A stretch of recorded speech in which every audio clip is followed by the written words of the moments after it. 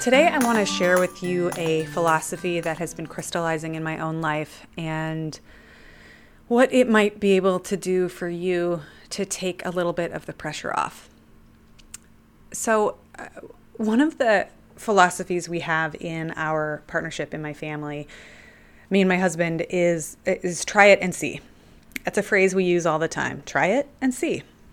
And when I'm faced with something that feels overwhelming or uncertain, or I'm not really sure what decision to make, or I've analyzed it to death and I just don't know, I default to this kind of shrug and I say, well, why don't we try it and see? Let's see what happens. At this point, I don't know, and I am going to learn more by doing it. This mindset helps default to an action state versus a passive or analytical state. And it helps propel me into a space where I am actively experimenting with my life and trying things and figuring it out.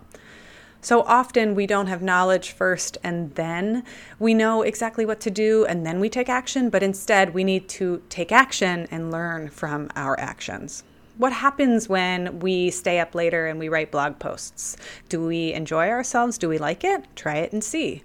What happens when we take more vitamin D in the morning, or we quit coffee, or we add book reading, or we delete social media, or we take a break? Any of the things that might be something that we want to try or figure out.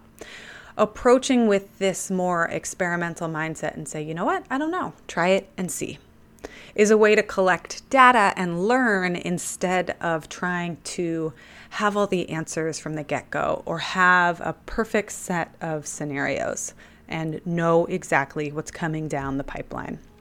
This helps me let go of perfectionism. This helps me let go of a tendency to overanalyze, and it helps me to move out of analysis paralysis. Try it and see.